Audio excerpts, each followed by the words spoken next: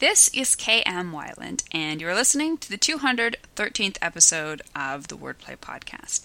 First thing today, I want to take a moment to thank you all for your support and enthusiasm for structuring your novel, Essential Keys for Writing an Outstanding Story.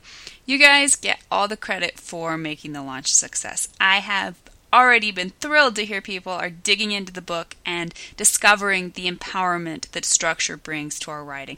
It's my hope that the information in the book will help you strengthen your old stories and teach you how to write new ones. So here's to word players everywhere.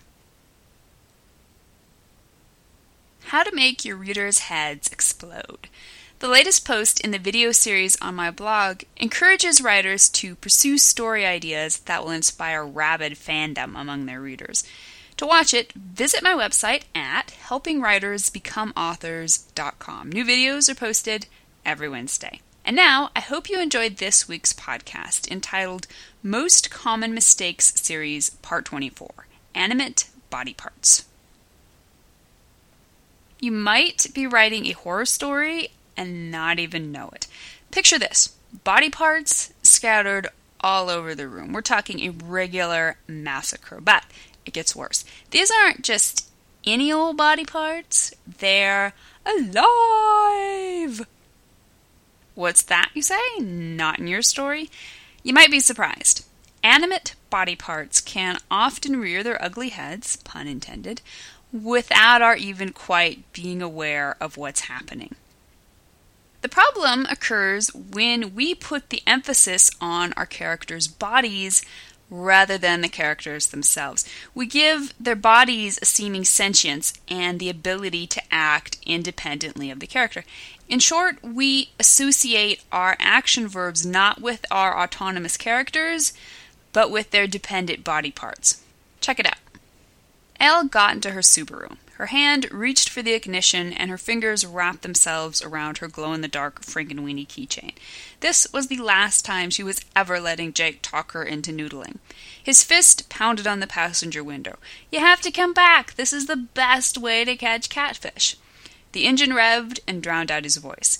His lips kept moving. His eyes pled with her to come back.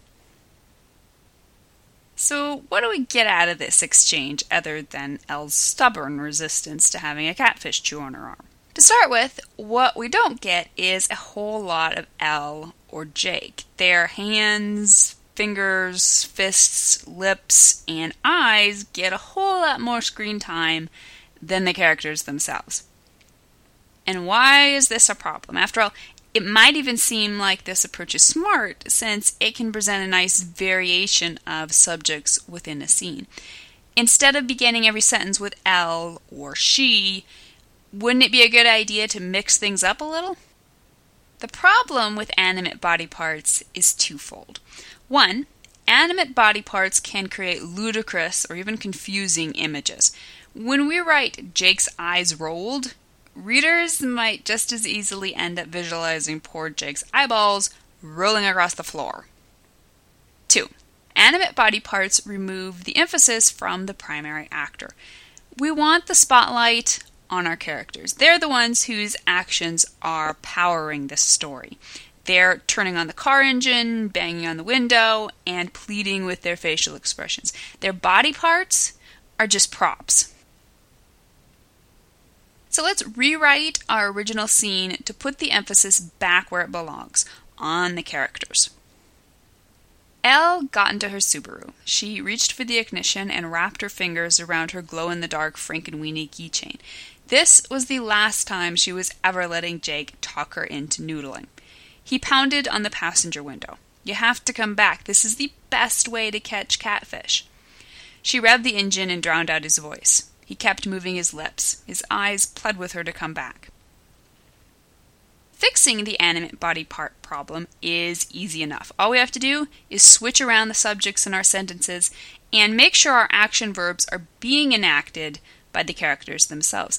The result is a punchier scene that does a much better job of showing readers what the characters are doing. But let's consider a few exceptions. 1. Sometimes we're going to want to emphasize the body part over the actor for whatever reason. You'll notice that in the amended example, I left the last sentence, his eyes pled with her to come back, alone. I could have written, he pled with her with his eyes, but that's just clunky. Or, the look in his eyes pled with her, but that is unnecessarily wordy. 2.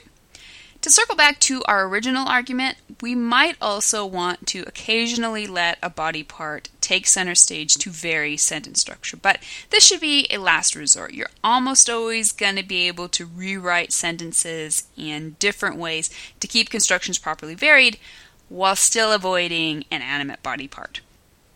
As always, you have to use your best judgment, but always be aware that these lively body parts might be sneaking into your story and turning it into an unintended horror fest. Thank you for listening to the Wordplay Podcast. To read a transcript of this episode, you can visit my website at helpingwritersbecomeauthors.com. And be sure to check back again next week.